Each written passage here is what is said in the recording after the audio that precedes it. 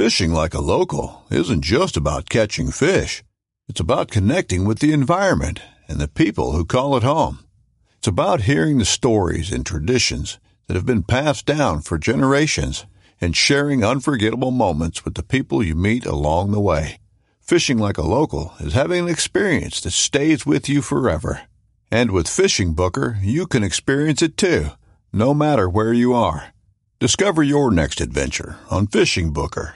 This upcoming concert season will be all about the boots, and Tecovas is your stop for the best in Western style. Tecovas has seasonal and limited edition offerings this spring and summer, including men's and women's boots, apparel, hats, bags, and more.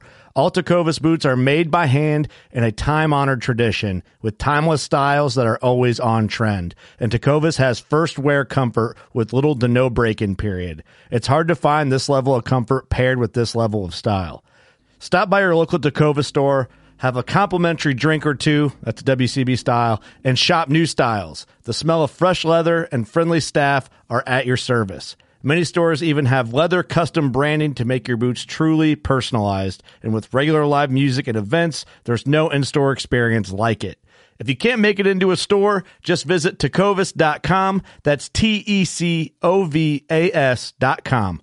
They offer free shipping on all boots, as well as free returns and exchanges, and ship right to your door. Go to tecovas.com and find your new favorite pair of boots today.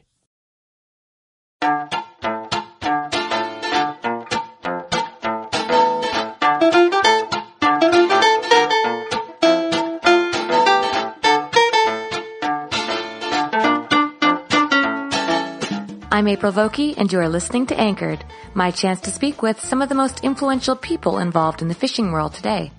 Join me as I travel to sit face-to-face with my guests in their own homes to learn more about their careers, opinions, history, relationships, and life both on and off the water.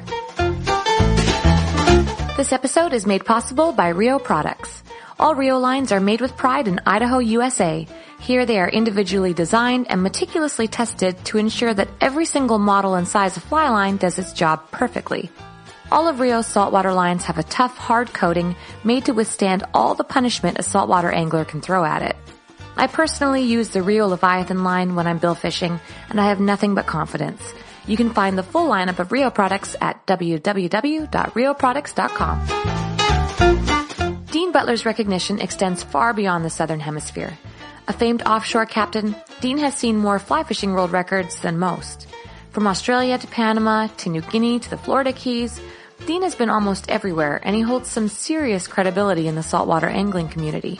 I met with Dean at his home in Shoal Bay, Australia, to sit down with him for his first ever podcast. He'd always been on my top 10 list of people to fish with, and after hearing his stories, he may now be right at the very front.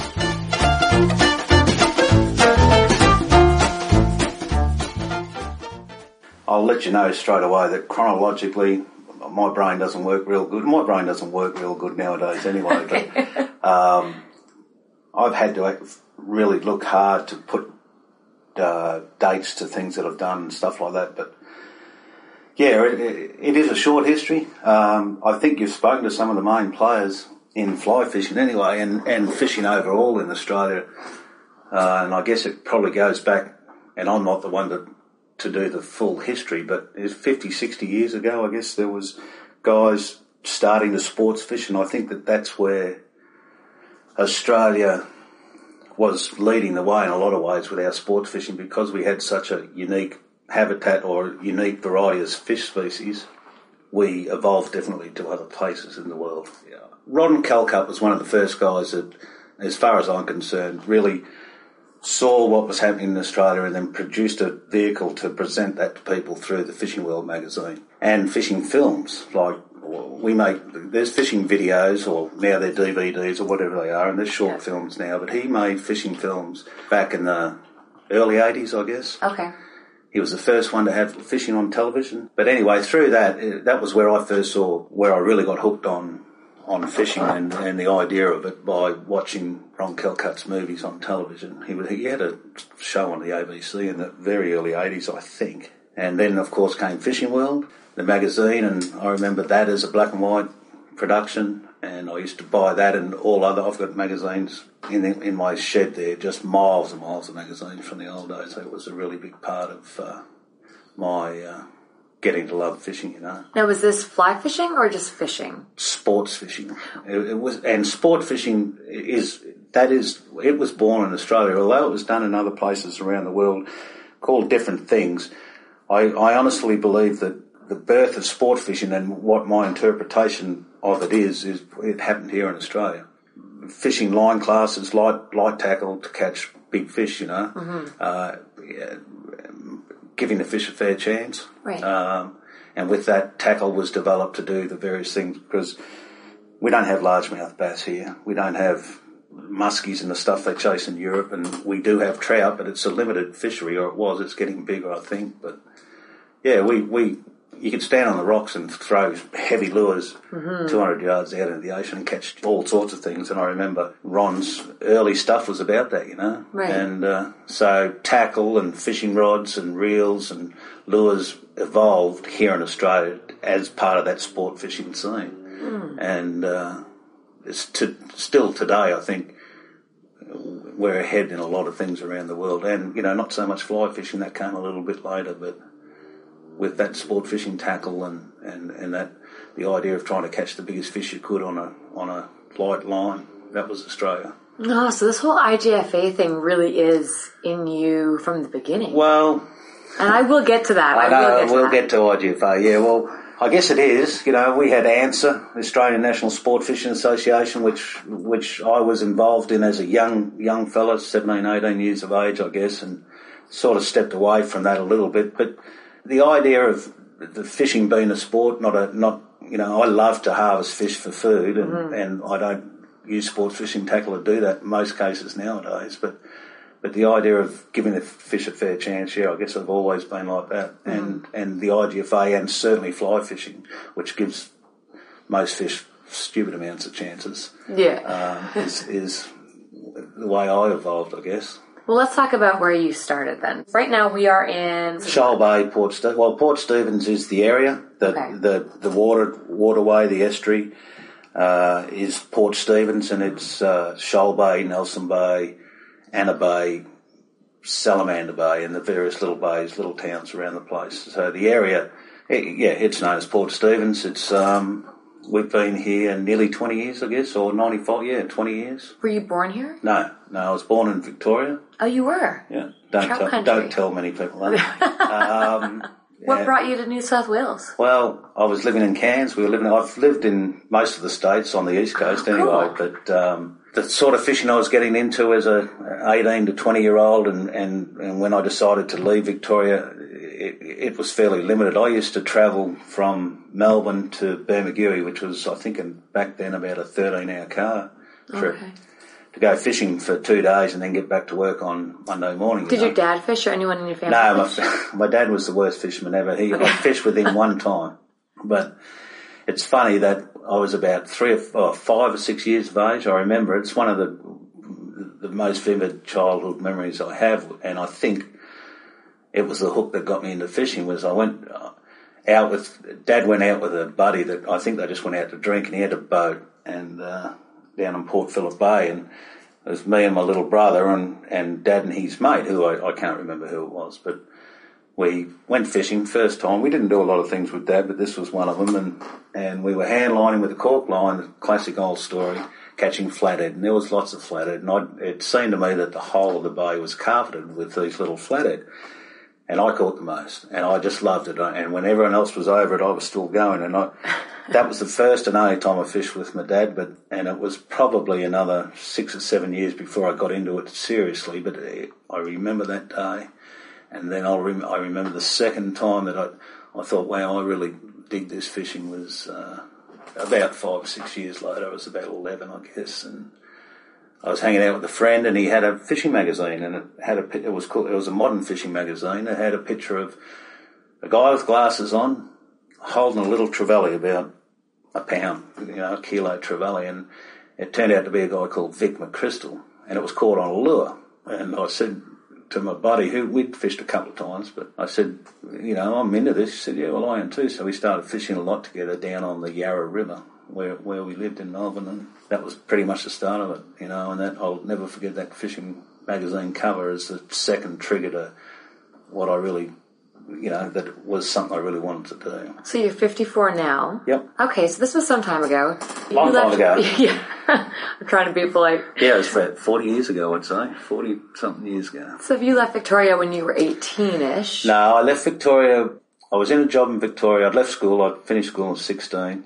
Well, I didn't finish. I left. I was over. I didn't do good, and they didn't like me. So I had a few different jobs. Then I got into a job in the automotive ball and roller bearing business, and started at the bottom and worked my way up through the various steps of that ladder. Yeah. And at about 21, 22, having been an avid reader of Fishing World and following Ron Calcutt stuff and reading about Rod Harrison and all of that, I had a disposable income and I went on a trip. And one of the things that Ron brought to Australia and to the world in a lot of ways is the first ever organised fishing travel, packaged fishing travel. He had the perfect vehicle to promote it. He'd go and find these places, take photographs, write stories, put a package together, and it was all part of his. In fact, that was the model that I followed years later. So anyway, I read a story about Lord Howe Island, and I'd been doing my game fishing out of Bermagui with limited success. I was fishing for trout in various parts of Victoria,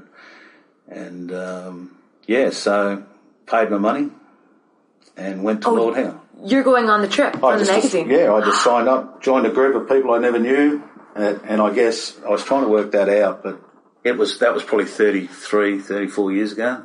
Images of Rod Harrison holding giant kingfish and Calcutt's movie about them catching yellowfins and fishing off the rocks and all that stuff bang on there. And I'll never forget, I joined a group of people I'd never met before. It was all really new, it really was. And Lord Howe Island 30 years ago was a pretty cool place. It still is one of my favourites. I don't even know where that is. Where is that? It's 350 miles due east of Port Macquarie. You should go there. But so we arrive, and we'd only just got to know each other, the group of people, who turned out to be good friends, and we had some great times together. But I'll never forget looking out the window, the airplanes that landed, having my mind blown by how beautiful the place was arriving there. And there's this motorbike coming down the road alongside the strip, and the island, Lord Howe Island's 5 k's by 7 k's, I think. It's a small little place, but it's quite dramatic with mountains at one end. And yeah, all of this is going on, and the beauty blew me away. But the thing that blew me away the most is this motorbike coming down the track alongside the airport to meet the aeroplane, and there's quite a stout fellow, there was a lot of this fellow on the motorcycle, and it turned out to be Rod Harrison. Oh, really? Who we didn't know was going to be there, and he was going to be our guide for the trip. So that was where I first met Rod, and that was a pretty big deal for me. Because he was pretty famous at the time, right? Oh, he was. Rod, rightly so, was a big deal, you know. Yeah. He got on that scene with Calcutt, and he was out there in the trenches doing all the stuff that we wanted to do. Rod was doing, you know, and he was developing different things. And to know Rod, you know, I can't even begin to. I actually do have a few good Rod stories I could probably tell, but I won't, and I may do later. But he was a big deal, and still is a big deal as far as I'm concerned. Me too. He's a beauty. He's a beauty. He's one of my favorites. So that trip, I was gone by then. I thought, this is what I got to do, and you know, I knew that. You know, without going into some of the unbelievable fishing we had in those days, I just knew this is what I wanted to do. I also knew that I could never make enough money to do this a couple of times a year. So I wanted to make a living at it. Get into fishing, make a living out of fishing. So what's the next step from here then? Well, I got on really well with Rod. I realised how lucky I was to be hanging out with him, and that he was mentoring me from straight away. And he did see something in you, because he told the world that he saw promise in you. He saw something really special. Yeah, well, that's cool. And, you know, and we, you know, gosh, I can't wait to sit down with Rod one day and just talk about all that stuff. We talk, not enough, but a couple of times a year probably. But yeah, to be able to sit down and talk about some of that stuff will be cool. But so we ended up doing 3 or 4 trips to Lord Howe Island gang of people. Ah. We loved it so much, and I think the first trip bombed. We didn't catch much at all, and Calcutta did a good deal for us, and we went back. And one of the guys there was a fellow called Phil Dodd, and he was a race car enthusiast, had a pretty good income and a business that ran itself, and between he and Rod and myself started talking about maybe doing something, a business venture of some sort. And John Hankey, who's a cameraman, I guess you heard John's name's come up. So, yeah, it was, okay, well, this is a Calcutta formula, but he's making films about these destinations, and they were films, you know, they weren't video brochures or anything. They were cool stories. And so, yeah, we thought, let's get together. Or actually, I think truthfully, it was Phil Dodd had the money. Rod had the fame, if you like, or notoriety, and Hankey was someone that John had been talking to and working with. So those three got together, and then Phil thought, well, we need, and they were going to do their first trip was to Papua New Guinea, and that would have been in about '86 or something like that, 87 maybe. Had anyone been to Papua New Guinea? Yeah. No, Rod had been there, and Vic McChrystal, that fella, had been there, and there'd been, you know, Norm Edwards, a Cairns lure maker, I'm sure had been up there, but it was Rod that went up there and wrote about it after Vic McChrystal, who was before my time really, but yeah, Rod had been writing about it. But the theory was, you know, you can write about these places, and if you film these places and show these places to people, they're going to want to go. So that was how H&H was the name of the company. That was basically how it was evolving. And we made a lot of mistakes, and when I look at some of that old stuff we did, it's good now, but we didn't have sponsors. We thought, we'll just spend a pile of money and then make it back. That doesn't work. No. Today, I'm sure it doesn't work either. But yeah, we made good films and lost a lot of money pretty much. Well, Phil lost a lot of money. But so the three of them were going to New Guinea, and Phil said, well, we need a fourth. It was Phil, Rod and John. You know, 30 years ago, they're going to make a fishing film. It was unbelievable the stuff we used to have to carry. I remember one trip we did, we had 33 pieces of luggage, not counting. No way. 33 pieces of luggage. They're making them on telephones now. You know? Yeah. So anyway, yeah, I was the gopher. We needed or a factotum, I used to like to call myself, but yeah, I did a bit of everything. I did sound recording, I carried a lot of staff. Could fish. And I could fish, you know, and I could back Rod up. And one of my biggest parts of my jobs that I thought was to make sure that Rod had everything he needed all the time ready to go, which was fishing tackle, you know, and stuff like that. So I'd learned and was learning more and more about how to get all of that stuff perfect, you know, like knots and connections and all of that, because we were fishing. You know, every fish we hooked was important for filming, and we were in a place where the fish were pretty big and tough as well. So I became part of that production company after that first trip. We sat up there and talked about it and what I might be able to do. So that was when I decided to pack up and leave, and I moved to Queensland. And my father had a home up there in Queensland, and he never used to use it too much. And I stayed there and was close to Rod and worked with Rod and hung out with Rod and fished with Rod and different things. And we planned all these different programs. And I can't remember how many years that deal was going, but eventually we did make some good stuff, and I think we made 13 titles. We had Lefty Cray became part of some of that. But the thing that I really enjoyed about it was going to these remote places and working out how to get back there and make some money doing it. So I started we created Sports Fishing Adventures, Rod Harrison Sport Fishing Adventures. I'm sorry, you were in Queensland at this point. Oh yeah, so I'm now living in Queensland. I'm single, and really just fell in love with Papua New Guinea for lots of reasons, but more than anything, just its remoteness, how wild and savage it was in so many ways. There's no people there, and when you go into a river that's been rarely fished and or never fished, it's different, you know, and I guess I'm still chasing that to this day, that the feeling of fishing where no one else has before, and that's me. That's what I love doing more than anything. And as we all evolve, you know, and I look at what happens in the world today and how hard it is to do that, you know, I'm still looking. I've still got some places to go, but. It's funny to hear you say that, because one of the reasons I had no problem moving half my year down here was because I fish for the same reason. I don't fish for fish.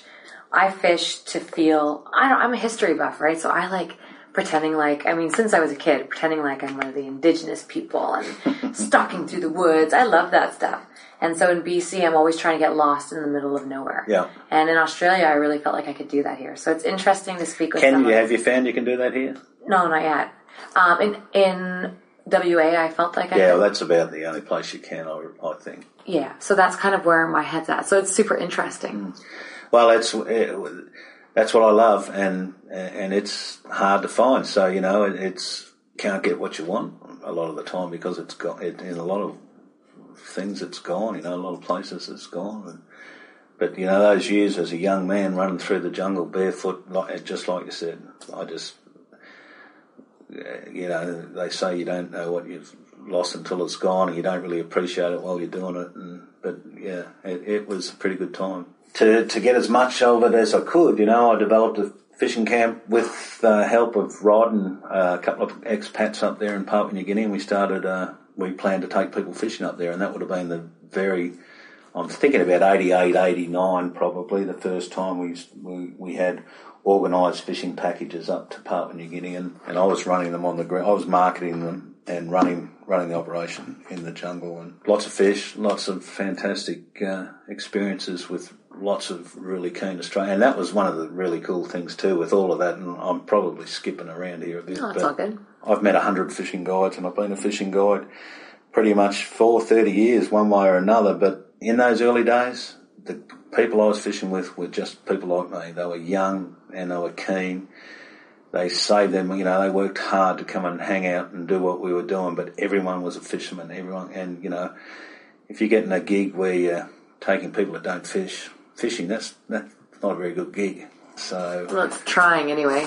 Well, you're out there doing what you want to do, but when the fish don't bite, fishermen understand, and, but anyway, so that client base we had were basically just a bunch of like-minded people in Australia. And gosh, if I was to think of some of those people that did those trips, and I'm wary to start dropping names because I'll forget people, but a dozen or so people that are still very influential in fishing now were in another life doing something else and saving up to go fishing and realised they wanted to do the same, Anyway, and like I said, lots of people. But yeah, it was a good time. It was a really good time. And the fishing was great. And we poked along rivers on that north coast of New Britain where we had the first camp on the Cooley River and had unbelievable lure fishing and some fly fishing for black bass and spot-tailed bass, which are a great fish. But, as just to wrap that all up, that remote,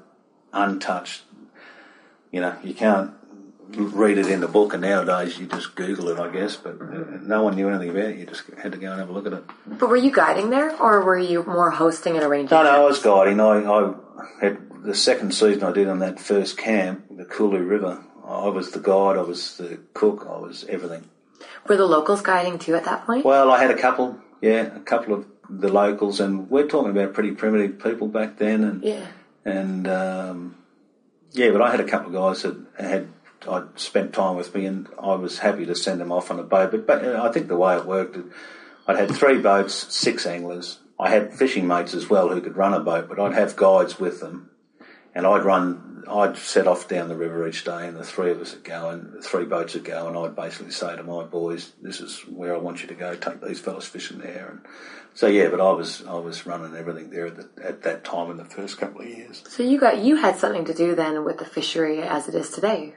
Oh, I think I had a lot to do with it. Yeah. I think the guys that are running those operations now up there are people that I'd met up there, the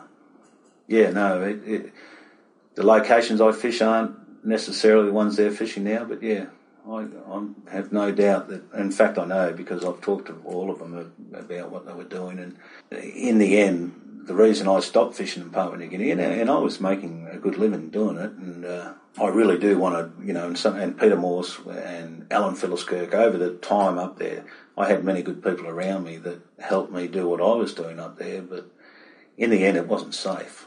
And I had 2 young kids and a wife to look after. And in the end, from Queensland and then getting I skipped around there a bit, but that time with Rod and John Hankey, and then sort of stepping out of the filming side of things, getting into the travel side of things, and running the New Guinea stuff on my own as a separate thing altogether. We basically cut all ties. We were still friendly, and we actually worked together and did some filming gigs at my locations, of which I had quite a few in New Guinea over the years. And without skipping over lots of stuff, I got married, went to Cairns. I went from Queensland to Sydney and ran my Sport Fishing Adventures company out of an office in Sydney, in the middle of Clarence Street, Sydney, there, with a company called Sea New Guinea and New Guinea Tours, and I was the fishing side and I was running these tours. So I've had a proper travel agency license tied up with these guys, and they had infrastructure that I could tap into, and we would take a lot of people fishing in New Guinea and setting up these camps, exploring new places. But that's where I met my wife. Got it. And everything changes. She was actually a journalist for Penthouse magazine, and she was the editor of Penthouse magazine. What? Like the Penthouse magazine? Yep. Damn, I wish she was here. And I think I'm going to really like your wife. Yeah, she's a beauty. She is a beauty. And but yeah, she was doing a story up there in New Guinea on the diving, and I was working out of that dive resort, and that's how we met. But well, what about being a decky? Were you a decky? I was, yeah. Was that before New Guinea? No, that was during. And okay, again after. Seasons are different. Yeah, well, New Guinea was a full-time gig. Okay. For 7 or 8 years, probably. I also was looking at the blue water fishing. I was fishing in rivers, and I had stuff on the land, on the shore, but after a couple of 3 seasons, the locals would start to get too familiar, and they'd know your comings and goings, and at the same time, there was Malaysian logging. You know, I, for one couple of years there, I thought, well, these guys must be following me around, because everywhere I was looking for the remotest places I could. And I don't even want to think about the couple of 3 times I saw wilderness ripped down in front of me while I was trying to fish these rivers, and watch how it destroyed the environment, the rivers, the reef, the people. It was terrible stuff. But yeah, so I had been marlin fishing as a crewman. A lot of the work I did with Rod in the early days was I was crewing at Lord Howe Island. I got jobs. You know, I'd go over and fish for a week with the charter operator there, and then stay on for 2 weeks and work with them. And one of the other things that happened way back then, which was a big thing for me, was one of the movies Ron Kelcup made. I got a call when I was still in Melbourne, living at home, and he said, "Listen, do you want to come and we're going to make a movie at Lord Howe Island. We'd like you to be a part of it." And that was a really big part of my early days as well. But so I was training myself in that area as being a crewman on a fishing boat, having not really seen how it was meant to be done. And so that was something I really enjoyed doing. I really enjoyed fishing for large fish. But then the New Guinea thing was all encompassing for quite a few years, taking people in the rivers to fish for bass. But while I was living in Queensland, there were times when I'd get on the marlin fishing boats out of Brisbane and fish off Cape Morton there in the early days. Okay, so that's the time. Okay, so your early years are Victoria, and then you go up to Queensland, which is where I began trying to make a living as a full time in the fishing game. Yeah, and then you're doing your Papua New Guinea stuff and really pioneering that. So you're pioneering it in as much that looking for new places to fish.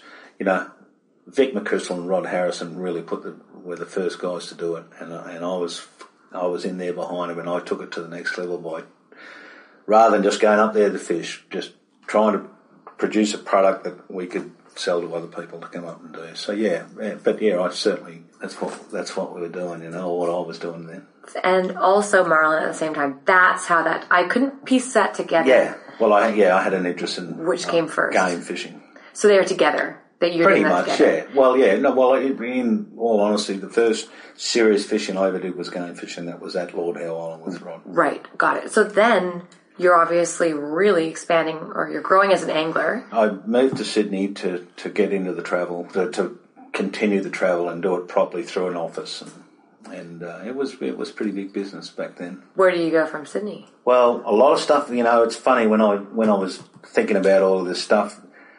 At the same time, I'm sitting there in the office, and I've met people like Peter Morse through Rod Harrison and Gordon Dunlop. Yeah. And I was a little younger than those guys, so and enthusiastic to learn all I could. But those early days there, I remember sitting in the office and we're talking about fly fishing. So that fly fishing thing is evolving there as well, and we're talking about trying to catch black bass on the fly rod. Gordon and Pete were doing yellowfin tuna, trying to catch tunas and catching them, but we were breaking stuff all the time, and that's going on at the same time. So, and that interest, that fly fishing interest, carried over into pretty much everything. Where do you go from here? Well, at that point in time, with the New Guinea stuff, I'm creating another product as well.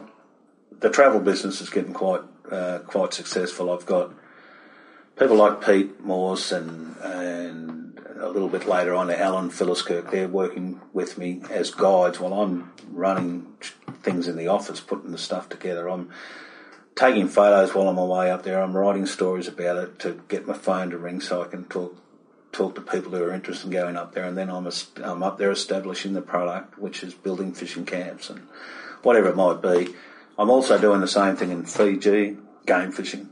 I didn't know that, okay. Yeah, and the first organised fishing into Fiji. I'm promoting the Kimberley, Northern Territory. These are all serene places. At one point, are you battling with your own integrity, saying, look, I really want to have this place quiet because that's what gets me off, but here I am building a business. Yeah, it's a catch-22 for sure, but integrity is a good word because, and I'm not going to mention, you can take fishing photos and write fishing stories, and you can make stuff up to make your phone ring and then tell a lie over the phone to take someone's money and send them off on a fishing trip.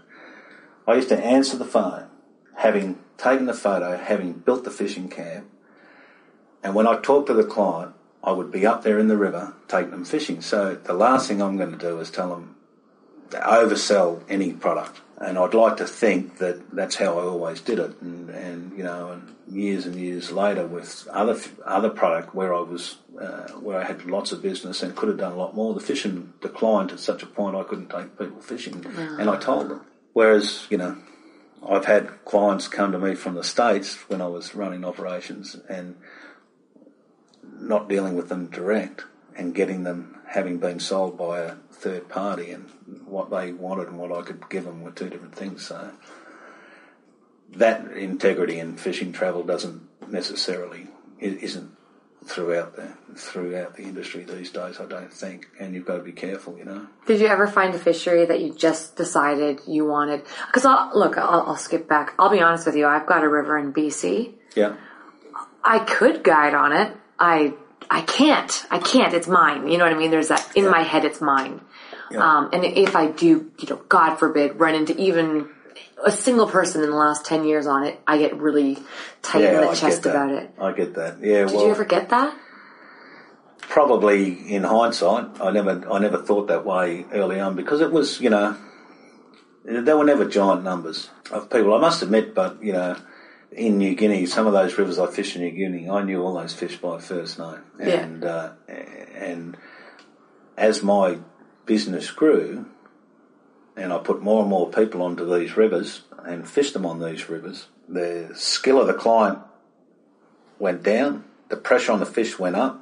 So the fish got smart. The clients weren't smart, or they were smart. They just weren't great anglers. They wanted to do it, but so and that's one of the reasons I walked away and changed locations. And I couldn't give the people the fishing experience that they were expecting because their skill level wasn't great, and the fish were getting smart. You had to be able to cast. You had to be able to cast well. You had to understand what was going on. But anyway, so I learned about things like that as we went, that when you think there's thousands, there may only be hundreds, and you need to be careful. But I do understand the point you're saying. Do I have a spot that I never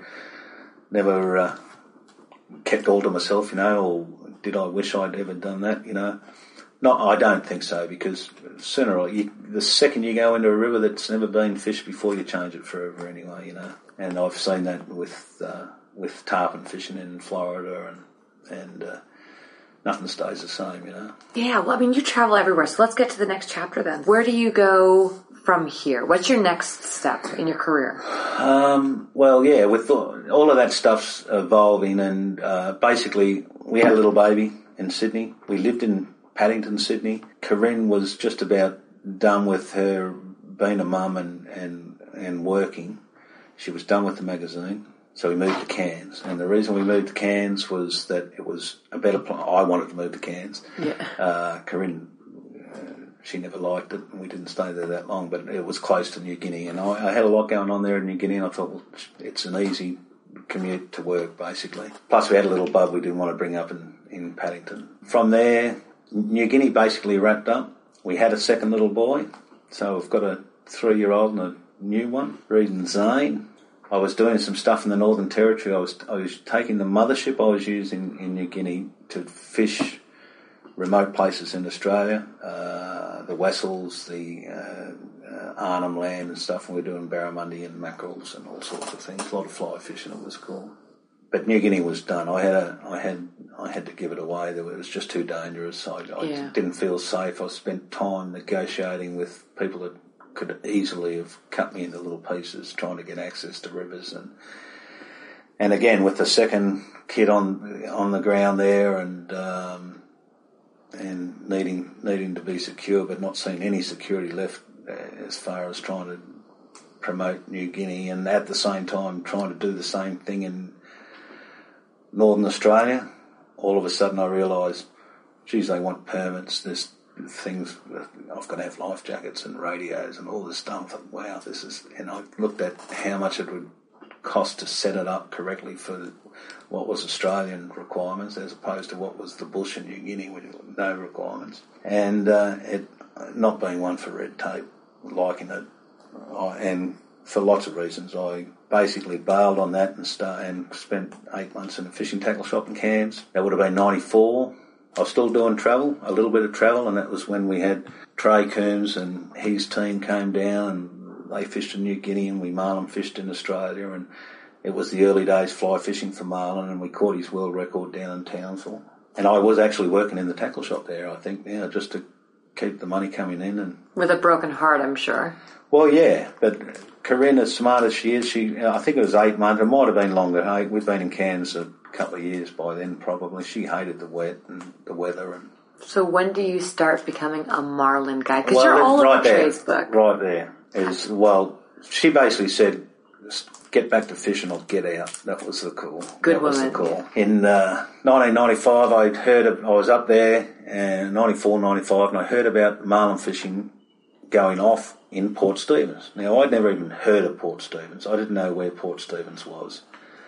And I rang a friend of mine, Glenn Booth, who was the editor of Modern Fishing magazine at the time, and I said, tell me what's going on down there. There's lots of marlins. Myself, Alan Philliskirk, who's a really good mate and someone you need to talk Fish, to. Right? Fish. Yeah. Yeah, you need to get him on. He's on my list. He's a beauty, Fish. He's a beauty. We were trying to catch marlin on the fly, and the problem in Cairns was they were too big, and we caught that one with Trey Coombs. Fish was a part of that, and a captain by the name of Sparrow, Craig Denham, who is one of the guys that pioneered this stuff. We were young. We were looking at ways to generate business, get clients, people on the boats, still thinking like a travel agent and a fishing guide and all of that. And so, well, everyone's marlin fishing up in Cairns, heavy tackle marlin fishing. So, and with our wanting to catch the biggest thing we could on a fly, that was one way of doing it. We don't have tarpon in Australia, but we've got a pretty good blue water fishery, and catching big saltwater fish on the fly was what we were into. So I heard about these marlin biting down here, and they were catching them on 80-pound tackle down here, and they had just a phenomenal run of striped marlin in 94, 95. And I thought, well, I'll try and catch one of those on fly.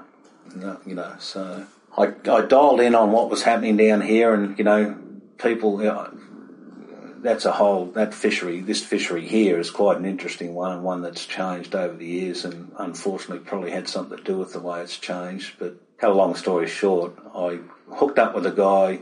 Glenn Booth put me in contact with a fellow by the name of Graham McCloy, businessman from Newcastle, had a boat and was out there catching lots and lots of marlin on heavy tackle. And I rang him up and said, "You don't know me, my name's Dean Butler, but I hear you're whacking the marlins pretty good down there. I'd like to come down and catch one on fly." And Graham, he's a beauty, he's a great guy. He just laughed and he said, "Well, I'd like to see that." So I planned from the tackle shop. I was working there in Cairns. I hooked up to fish with him, set some dates. He rang me a week before. He said, "You know what, they're gone. Don't come, it'd be a waste of time." Oh. And then they came on again. He said, I said, "Well, let's make it next month." And so anyway, the date changed 3 or 4 times. And on the last change, and I learned years later that, yeah, sure, the fishing goes like that during the season, and if you're here at the right time, beauty. If you're not, you miss out. But he said, "They're gone, don't bother coming." I said, "You know what? I don't care. I'm going to come anyway because I'm happy to anything to get out of here, out of Cairns and out of the tackle shop." So I come down, meet this guy that we met before. We get on like a house on fire. We go out fishing on the first day, on the Saturday. This is 1996, I think. No, 95. Nothing by midday. We haven't seen a fish. Water's green. He said, "Oh, yeah, well." I said, "No big deal." I said, "Let's have a beer." So he breaks out some beers. So we're drinking beers. And I think at 1 o'clock, we get a bite off striped marlin. And I got used to this, but over the years, like teaser rods and teaser baits and all this stuff, this is stuff that I'd pretty much developed working with fish and other guys, but I had custom-built teaser poles that had no guides, and I get onto a boat filled with marlin fishermen or shark fishermen, which are even worse, have got no idea about all they've ever done is saltwater game fish with heavy tackle for marlin sharks. And I'm saying, well, we've got these long rods and we're going to tie teaser baits on them, we're going to sew all these mullets up and that, and then when the marlin comes, we're going to pull everything away and try and get the marlin at the back of the boat, pull the teaser out, and then I'm going to throw this thing at it, and then we get him on. And then we're going to try and catch him, and they're just looking at me like I'm mental. And this happened a lot over the years. But these are fly fishermen, obviously. No. I'm the only fly fisherman. There isn't a fly fisherman within 50 miles of me. Oh my there isn't God. a fly fisherman within 500 miles of me at this point in time. These guys have no idea. On this trip that you're on, though, at this point, had you already caught one on the fly? I'd caught little black marlin. Okay, got it. Little black marlins, but no one had ever caught a striped marlin in Australia on a fly rod. Oh, cool. Okay. And these guys had done a lot of marlin fish, but they'd never even seen a fly rod, and the differences which talk about IGFA requirements and all that stuff, they've got no idea, and they're all pretty much laughing at me, really. But we're getting on okay and having a few beers, and because we don't think we're going to see anything, and they definitely don't think we're going to catch anything. And I've carried down everything, teaser rods, gaffs, tackle, flies, the whole lot. I'm like, you couldn't do it nowadays, travelling the way I used to with all this stuff. But anyway, we're set up there, and boom, there's a marlin. And it eats a striped marlin, fantastic thing to see. I think you've seen them, haven't you? Yeah, they're ruining my life. They're pretty wild. But boom, it comes in, it eats the teas. It doesn't look real hot, and I'm saying, wind the mullet in, wind the mullet in, wind the mullet in. Fish comes in, goes all brown, swims away. And the boys are, "Why didn't you cast at it? Why didn't you?" I said, "Well, it wasn't hot. The fish wasn't good to go." He said, "That's the hottest marlin I've ever seen. He was right here." Normally they get the bite on the lure. And it happens all way behind the boat. They never see anything like that before in their lives. So anyway, they're looking at me more strange. And I was thinking, well, geez, that was pretty hot for me. So we'd seen the fish, and we go, and it's about 1 o'clock. So we've seen one marlin. We go around again, and here comes another one. This one crashes the teaser bait. And it's lit up. It's just the colours. I can't even begin to describe the colours that you see when a striped marlin's doing its thing. And it's got all its face and dorsal out of the water, and it's chewing on the thing, and the pole's been over, and the guy's trying to crank it in. I'm yelling, "Get it in, get it in, get it in." He gets it in, pretty rough old tease, but the marlin's looking for something to eat. I throw the fly in. The marlin ties himself in a knot to eat the fly. I go to strike, and I get him on, but the fish swims towards the boat, and part of the plan was, Graham, when we get the bite, Shut that boat off. Well, get the boat moving forward when I hook the fish. You've got to go to neutral and do all the things. But once that's all happened, get the boat back in gear so we can get a little bit of distance and clear the line and that. And I've got him on, and then I've got him off. I haven't been able to come tight to the fish. But it's all happened right there. Yeah. And I look up at Graham and I was about to say, why didn't you drive forward? And he's hanging over the side. Watching everything. He goes, I can't believe it ate. I can't believe it ate the fly. Anyway. Because he's just as important as you are. I mean, you guys... There's a lot of things. Yeah, well, we're certainly not a team, but we're just a bunch of blokes that have been thrown together, but we're learning quick. Anyway, that was just after 1 o'clock, so we've seen 2 fish from none to 2 pretty quick. In the next hour, or next 45 minutes, I think we saw 16. What? And this was the day that he said don't come? Well, he thought they'd gone, but they'd come back. Awesome. Oh. And I hooked 4 or 5, broke them off every way you can, hooked around the rod, jumped off, hooked around the rod holders. I swear Murphy's Law was because of marlin fishing. Honestly, I mean, I have been out enough times now to be certifiably insane. Oh, well. And everything that has been able to go wrong has gone wrong. Yeah. Not even that long ago, we were just out of the harbor. Yeah. And had a beautiful fish come up, beautiful marlin came up, and I had been cold. I just wrapped myself in my sarong. I got tangled in my sarong. Seen that happen. Couldn't pull the daisy chain. Charles is a teaser. He's screaming at me, and I can't get to the chain. And same thing, it just loses interest and it's gone. I mean, everything that could go wrong has gone wrong. Yeah, it's tricky. Ugh. So what happens after this then? So you have your trip, you obviously... Well, what happened that day is I caught one. You did catch one? I caught one in the boat, and it was a world record. No way! It was 90 and a half kilos on 10 kilo. But anyway, I caught a world record, and I had gone into it expecting to catch one, if it was as good as I knew I could, but it was early days, and no one really knew if it could be done or not. And the fish was quite a lot bigger than the world record. And all my stuff was good, my leader lengths and all of that. And, so Saturday afternoon, here we are. Then all of a sudden, all these guys said, well, shit, we did catch one. It can be done. They went and got so drunk that night that they didn't show up the next day. That's another story. But, so I caught a world record striped marlin on the fly. And... went out the next day and fished 16 pound, 8 kilo tippet and caught another fish. And it turned out it wasn't big enough for a world, but it was an Australian record. What I saw was an unbelievable fishery. I saw that I didn't know about, and no one really knew about it. Just the luck, we don't have all this stuff, Facebook and blah, blah, blah. Yeah. It was 95, 96. So I went home and I said to my wife, let's go and live in Port Stephens. And she goes, well, anywhere's better than Cairns. This is a great compromise. Yeah. So that's what we did. We basically wound up everything there, packed the tinny that I had up there, one of my New Guinea tinnies, and filled it up with stuff and put 2 kids and everything we owned, sold our house and came down here.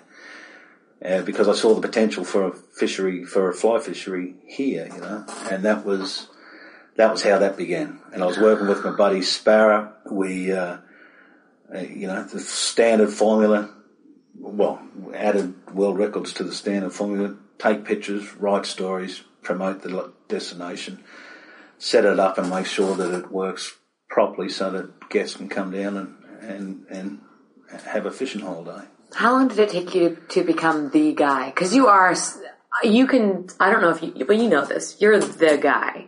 For that stuff. Yeah. Yeah. To this day, Dean Butler is the guy. Well, those 2 fish I caught here, and, I'd caught dogtooth tuna on the fly, the first dogtooth on the fly, so we've been doing it for a while, and, there was a lot of people that I used to hang out with that we used to work towards these various goals, but in the end it became my specific gig, I suppose.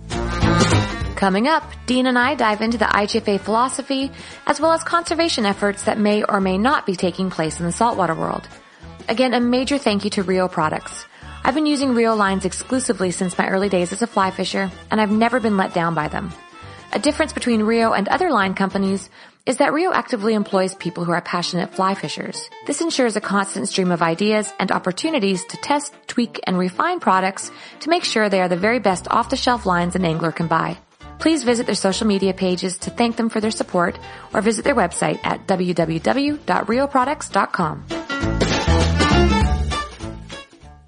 Along the way, world records we were breaking world records left, right and centre, and we got really, really good at it. And not just in Australia. Well, no, it started here and then, there was different locations. There's always somewhere to go and catch world record or to go and catch marlins and big pelagic fish. So I was working in Vanuatu. I did trips to the Solomons. I did some trips back to New Guinea, and I did trips Costa Rica, and along the way, putting all these fish in the book, in the IGFA book, and developing techniques and tackle and teaser setups and all sorts of things. And I became well known as a guy, and I had a lot of clients that wanted to do it. And it's fly fishing for marlin. You don't get on a party boat and say, well, okay, when everyone's caught one on conventional tackle, I'll just fly fish for them. Mm-hmm. It's a fairly singular focus, and so my clients would come to, most of my guys would fish 5 or 7 days, had the whole boat to themselves at $2,500 a day. So it was major business, I thought, anyway. I think it is, to have one guy stand there for 7 days paying that money to get shots at what is a really hard fish to catch on a fly. Yeah. So I had a good client base of people, and it's like, I'm sure some of these guys would do this, and then they go and sit in a fancy camp in Alaska or a fancy lodge, and then they go bone fishing here, and they keep bumping into each other along the way. Have you caught a marlin yet? No. But again, skill levels might have gone down a little as I promoted it more, and the fishery wasn't as healthy, so there was less shots, and in the end, long story short, and it didn't last very long, really, but we had to go further afield to get the sort of bites you wanted, and the clients, and I guess the other thing that was happening, we were putting the records up. It's pretty easy to catch 150-pound striped marlin on a fly rod. Yeah, but now you've got to keep going above and beyond. Some of the guys, the serious guys, were the guys that wanted to break record, because a lot of the clients in the early days just caught a record as a bonus whilst they were fishing for fun, with us, because all our stuff was IGFA all the time, legal. And I saw enough marlin caught IGFA legal to know you don't have to fish heavy tippets and long shocks and all that crap. You don't have to do it. You just have to know how to do it properly, which is a part of the sport as far as I'm concerned. But anyway, the fishery slowed down here. 2001, 2002, there was 100 boats out there, whereas when we started there was none. There was a lot of live bait going on, and that history is easy to dig up, and it's only, we're talking 15 years ago now, but changed quick. Yeah. And but the bottom line was I couldn't guarantee people are going to get bites, or we were going to raise enough fish for them to get a chance to catch a fish on a fly rod. And it's so much pressure too, because people who have not been marlin fishing before, especially in a big boat with the crew, got 2 deckhands. When I was saying deckies, I'm talking about deckhands and captain. And cool. In my mind, you're only as good as your crew. I mean, you can be a great fly fisher, and I understand, I hear the sigh, I know. Oh, no, you're right. But I don't think people realize how much pressure is on you guys. Because I'm a guy, I've guided for 2 years. I'd like to think the pressure's on the angler. Well, it should be, right? But I've had tons of piss poor clients be like, oh, well, maybe you haven't taken me to the right spot. No, I put you in the right spot. You can't cast past the length of your arm. So... Well, that's what I said earlier, you want to be taking fishermen fishing. And to tell you the truth, like where it's at now for us, and if you're fishing IGFA, and that's what we're doing now, and I'm sure we'll talk about Tom, but it's not that difficult to catch a 150-pound striped marlin on a fly rod. It's not that difficult to catch a 100-pound black marlin on a fly rod. The trick is putting yourself somewhere where you can get enough bites to do it, and trying to pull it off in one day. It's really tough, Yeah. So there's that, but And a striped marlin, 150 pounds, 70 kilo fish, 80 kilo, which 70 kilos your average out here most of the time, it used to be. If you get 7 or 8 shots at that fish a day, you'll stick him, and if you've got any angling skills, you'll catch the fish with the help of the crew in the boat. But beyond that, any marlin bigger than that, I really think it's a stupid way to try and catch them using a fly rod. It really is. I think it's ridiculous. But there's enough people, and certainly one in particular, that wants to do it, and it's definitely a team effort, to use the boat and but there's a lot of way. It's the stupidest way to catch a marlin over 150 pound with a fly rod. That's pretty much what I think, and that was the side, because I'd love to fish somewhere where I could get 10 bites a day at 70 kilo striped marlins, and I used to be right out the front here, but it's not here anymore. Right, damn it. Well, let's and it can be there, and it has been good, but whereas it might have been good for 30 days, now it might be good for 3, and there'll be 100 boats messing with them, So, and then they wear that pot of fish out, and then you got to wait for a fresh run of fish. And if that fresh run of fish comes when you're not out there, by the time you hear about it, they're done too. Oh, that's a really good point. So you can swarm out the whole pot of fish. Oh, I think I believe, I'm not a scientist, but I've seen 400 marlin caught out there in one day. Oh my God, that's insane. Because they're coming in with the currents, is that what they come in to eat the bait that comes in here? Okay. And I've seen the way the bait's changed over the years. It's happier than it used to be. It's not as well controlled as it used to be when they had a lot of striped marlin on it. Now it's just acres of untidy bait everywhere because there's no marlin. You mean they're not balling up? Well, there's not enough marlin. There's more. It's an imbalanced environment out there. The longliners whacked the marlin so good there in the late 90s that they changed the way it worked out there. And then you put a lot of boats that would, with technology and sounders and evolving, and you could mark a ball of bait that had striped marlin on it, and you could drop a livey down with a sinker and catch that fish before it's done its thing and push the bait to the surface. So people fishing with teasers just never get to see them. Oh, okay. Day in, day out, which is, and people say, oh, it was great we caught 8, but you caught them with sinkers on the bottom fishing. So things have changed. But I wish it was a 10 bite a day, 70 kilo striped marlin fishery, and it would be if they weren't live baiting them out there. But that's gone. Well, let me talk to you about Tom Evans. Tom was recently inducted. The IGFA, a lot of you people won't know about the IGFA. A lot of my people don't even know about marlin. Okay, yeah, well, and to those people, marlin are a really stupid fish to try and catch on a fly rod. They really are. But if you get the chance to do it in the right spot, the right time, with the right crew, it's pretty cool, but it's not that easy to put together. But I first met Tom.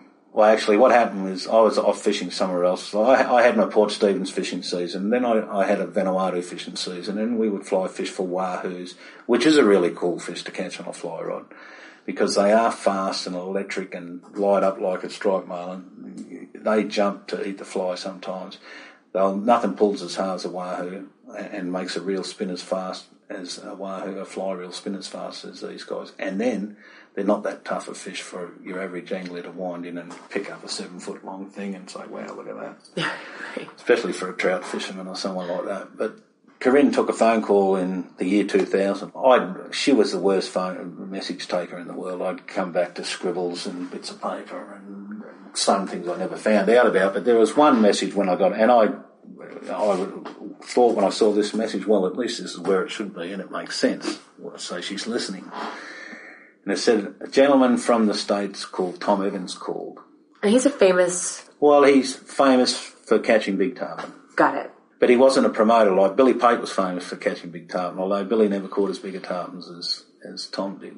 And it was never anywhere near the fisherman Tom was, but no one wants to hear that. But anyway, yes, I get this note, Tom Evans from the States called, and she wrote, sounds like a big fish.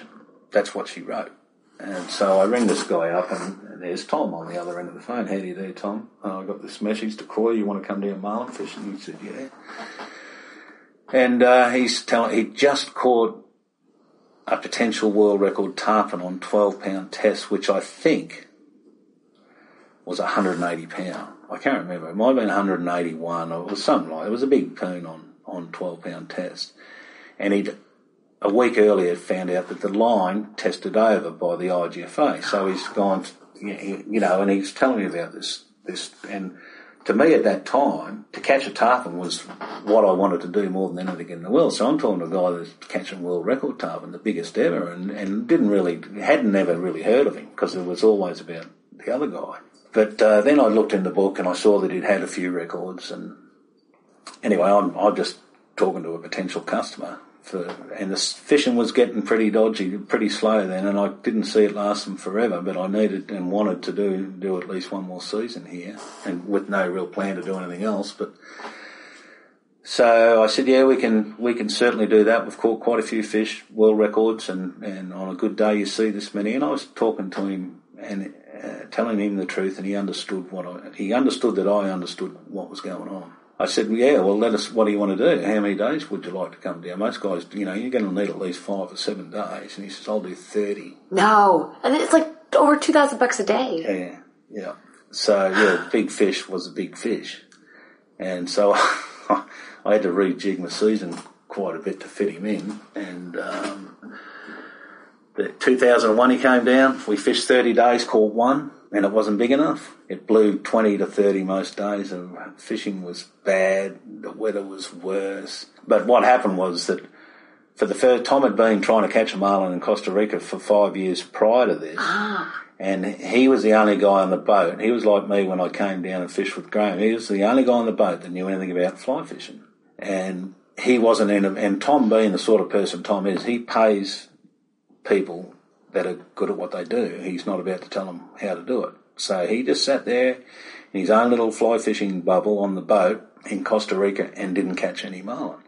He had them on, and they broke his shit, they broke his everything, or then he didn't have crewmen committed to taking them right at the end, and a million ways how not to catch them. But his wife, who's really smart, said, "You're never going to catch a fish down there." So he started looking around, and that's how he ended up calling me. He found out that there was people down there catching them. So that's how he came about. So I was already dialed in on the IGFA thing. It was all had to be IGFA because we didn't know what we were going to hook the next day. We didn't want to catch a fish and it not be legal. And so Tom worked out in about 5 minutes, hang on, this Dean Butler knows fly fishing. He calls conventional tackle game fishing diesel people.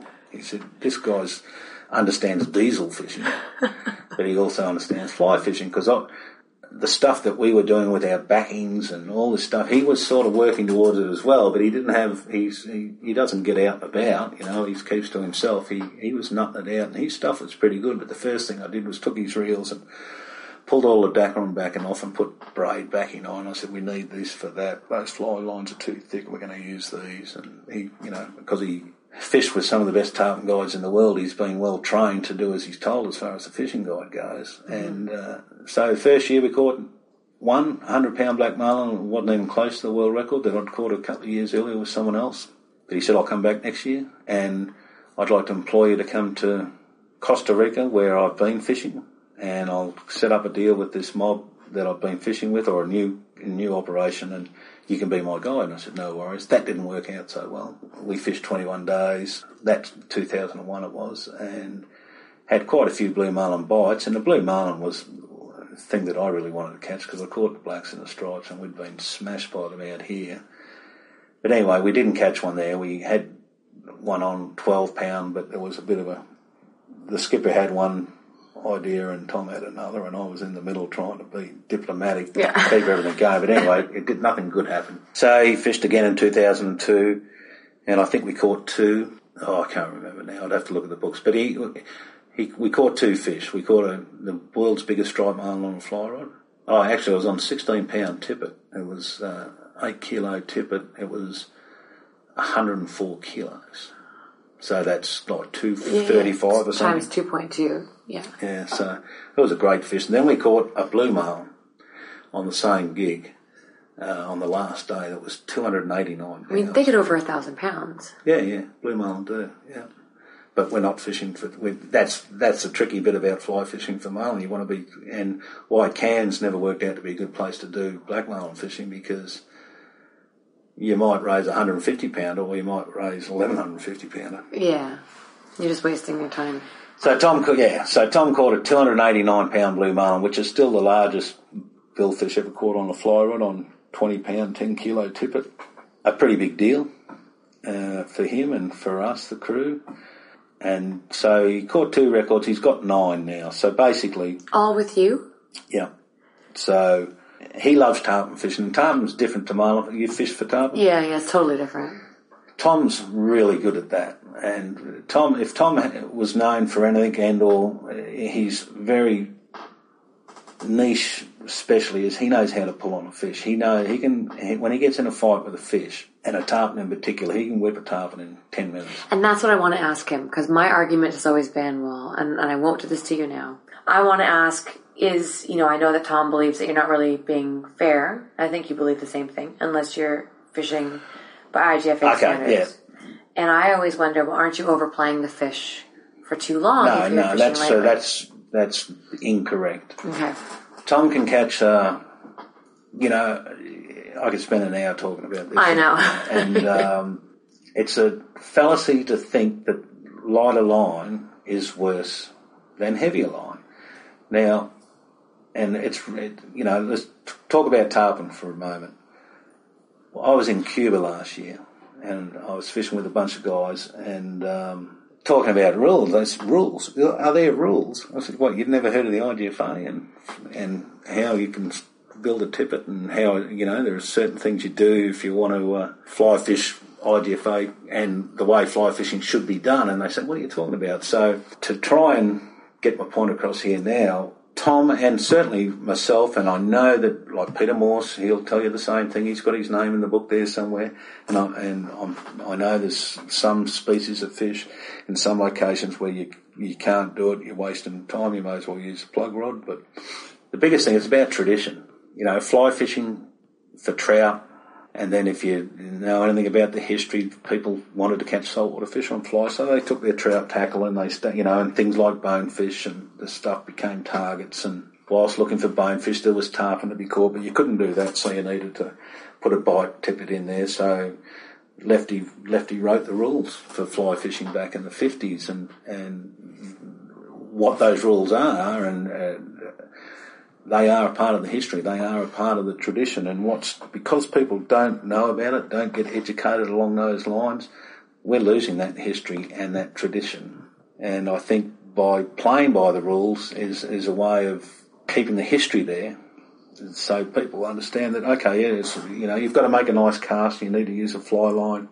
To do that, you need to present the light fly. But that little bit, the tippet, and the fact that, that IGFA requirement, that part of the requirement, that's, testing yourself against a big fish. Tom's world record tarpon on 12-pound now. The one he missed when I first met him, the line broke over. He's got that in the book now. It's 194.5 pounds on 12-pound tippet. That's insane. He's got a big one, 190 on 16-pound, but he caught those fish quicker because he knows the fish, and he's used skills that have been created by years of fishing IGFA to get better at it, that he knows how to work the fish. And he knows when to pull and when not to pull. He knows how much to pull without breaking his line. These are all angling skills that seem to be disappearing. They really do, I can pull as hard as I want. I've got rods that, there's fly lines now with 95-pound cores. So you can fish 60-pound to catch a GT. I get that, and I understand the thrill of the pull and all of that. But I think if I was going to go GT fishing, I'd fish 20-pound IGFA legal, because I want to pull as hard as I can without breaking my line and still try and catch the fish. We've caught 289-pound marlin on that stuff. It can be done. Well, the big elephant in the room is, do you have to hang them? I mean, all those years of having to hang the fish. That's what's always deterred me, is hanging. Well, in the perfect world where you're getting 10 shots a day at 150-pound striped marlins and throwing your fly at them, or you go to do the sailfish thing, and a sailfish is not a marlin. It's a really easy fish to catch on a fly rod. But marlin practice. Yeah, they are good marlin practice, but I'll tell you what, they're not as fast, they're not as strong, they don't have the stamina. It's not they're not that tough. It's good. I think the best thing about it is, if you haven't done much of it, and I remember my first sailfish on a fly rod up in Papua New Guinea. That was That was a great day, but getting if your knees aren't knocking when you're throwing your fly at something behind the back of the boat, you've done it too often, and I'll guarantee you that the next one I see will make my knees knock. Mm-hmm. And if I'm in a good place with a good bite, you'll chill out and just get zoned into getting the job done. But if my hands aren't shaking after the first encounter every day, I'll give it away, and they do, so that's... The first marlin that came up after my sailfish trip in Guatemala, I was so used to these slow sailfish. I mean, you have all the time in the world when they come up, and the marlin, everything just happened so fast. It was so much more aggressive. It was... they're a different creature. They are ruining my life, but that's another day. So. Well, I hope we can get, lucky we didn't try and fish today. Oh, it's miserable out there right now. Terrible. Yeah.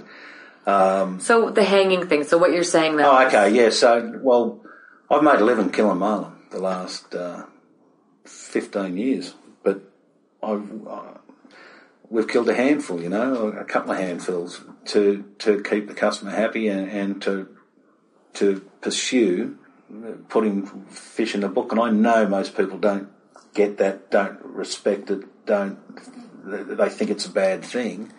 But, at the end of the day, one long line would take 80 marlin in one hit, and they're all done. One long One line. long lining boat can take 80 in a night's fishing out the front here. They don't do it anymore because the fishing's not that good. I mean, the argument I always have when I run into people who say, oh my God, do you fish? Don't you feel guilty? And I say, well, no, because by being an angler, we get to promote all these other people into the outdoors and they fight for the environment. So is that where you stand? I've let more fish go than most. Right. I totally understand and are all for correct conservation measures that help save habitats and environments. I think there's another hour's worth of talking about so-called conservation organisations that do fuck all towards really saving anything and justifying their own existence. When, I might be out on the water for 70 days in a row with no scientific background whatsoever, but with enough brains to have observed things where I think people should listen and act quickly, and many, many good fishing mates of mine around the world do the same thing, but they're not scientists, they haven't been trained, they're not going to get grants to save the world, so they don't get listened to, and it's frustrating to get into conversations with people that have only been fishing 10 years or 15 years, or even I can tell how long someone's been fishing based on their philosophies and what they're trying to jam down my throat. Nothing beats experience, and the longer you do things, the more you see. And they say that, I'm a grumpy old man pretty much nowadays because I'm sick of having to be polite to people that don't know what they're talking about. So, and it's easy just to say nothing. And as a younger man, I've got myself in plenty of trouble saying what I think, but in trying to answer the question, killing the odd marlin is not hurting. And to do it on a fly rod, if every fish that gets killed in the world was killed on a fly rod, there'd be a lot of fish of any species. So we're not doing too much damage with our fly rod. And when a man like Tom Evans can spend 30 days to kill one, and the amount of, the old story, how much money do you spend on accommodation, fuel, booze, blah, blah, blah, goes on and on and on. And if Tom's probably killed a few dozen, maybe more marlins with us, but he hasn't done any harm. He's helped a lot of people along the way. And if, in that particular environment, if fisheries around the world purely were utilised by sports fishermen and fly fishermen, and there was no commercial fishing, they'd be pretty good. There'd be good fisheries all around the world. So I like to eat fish, and we don't eat fish we catch on a fly because we beat them up too much normally for them to be any good. But I'm happy to take any tackle I can to catch something to eat, and we'll do all the time. I think most people are like that, but I don't know who's got the right to say, well, you can kill a snapper, but you can't kill a marlin. You use 50 slimies to catch one marlin, and you can kill all of them, but you're not allowed to, don't tell me what to do. It's legal. I'm going to kill a marlin, and if we hang it up and get our picture taken next to it, and it goes in a book that a handful of fishermen around the world are interested in, I'm sweet with that. You don't have to hang them anymore, do you? No, you don't. Well, if you're going to submit a world record marlin, you have to kill it, because you can't take a marlin, an 8-foot long thing with a big sword on the end of its nose, and weigh it alive and then put it back in the water. It'll kill you. Yeah, no doubt it will.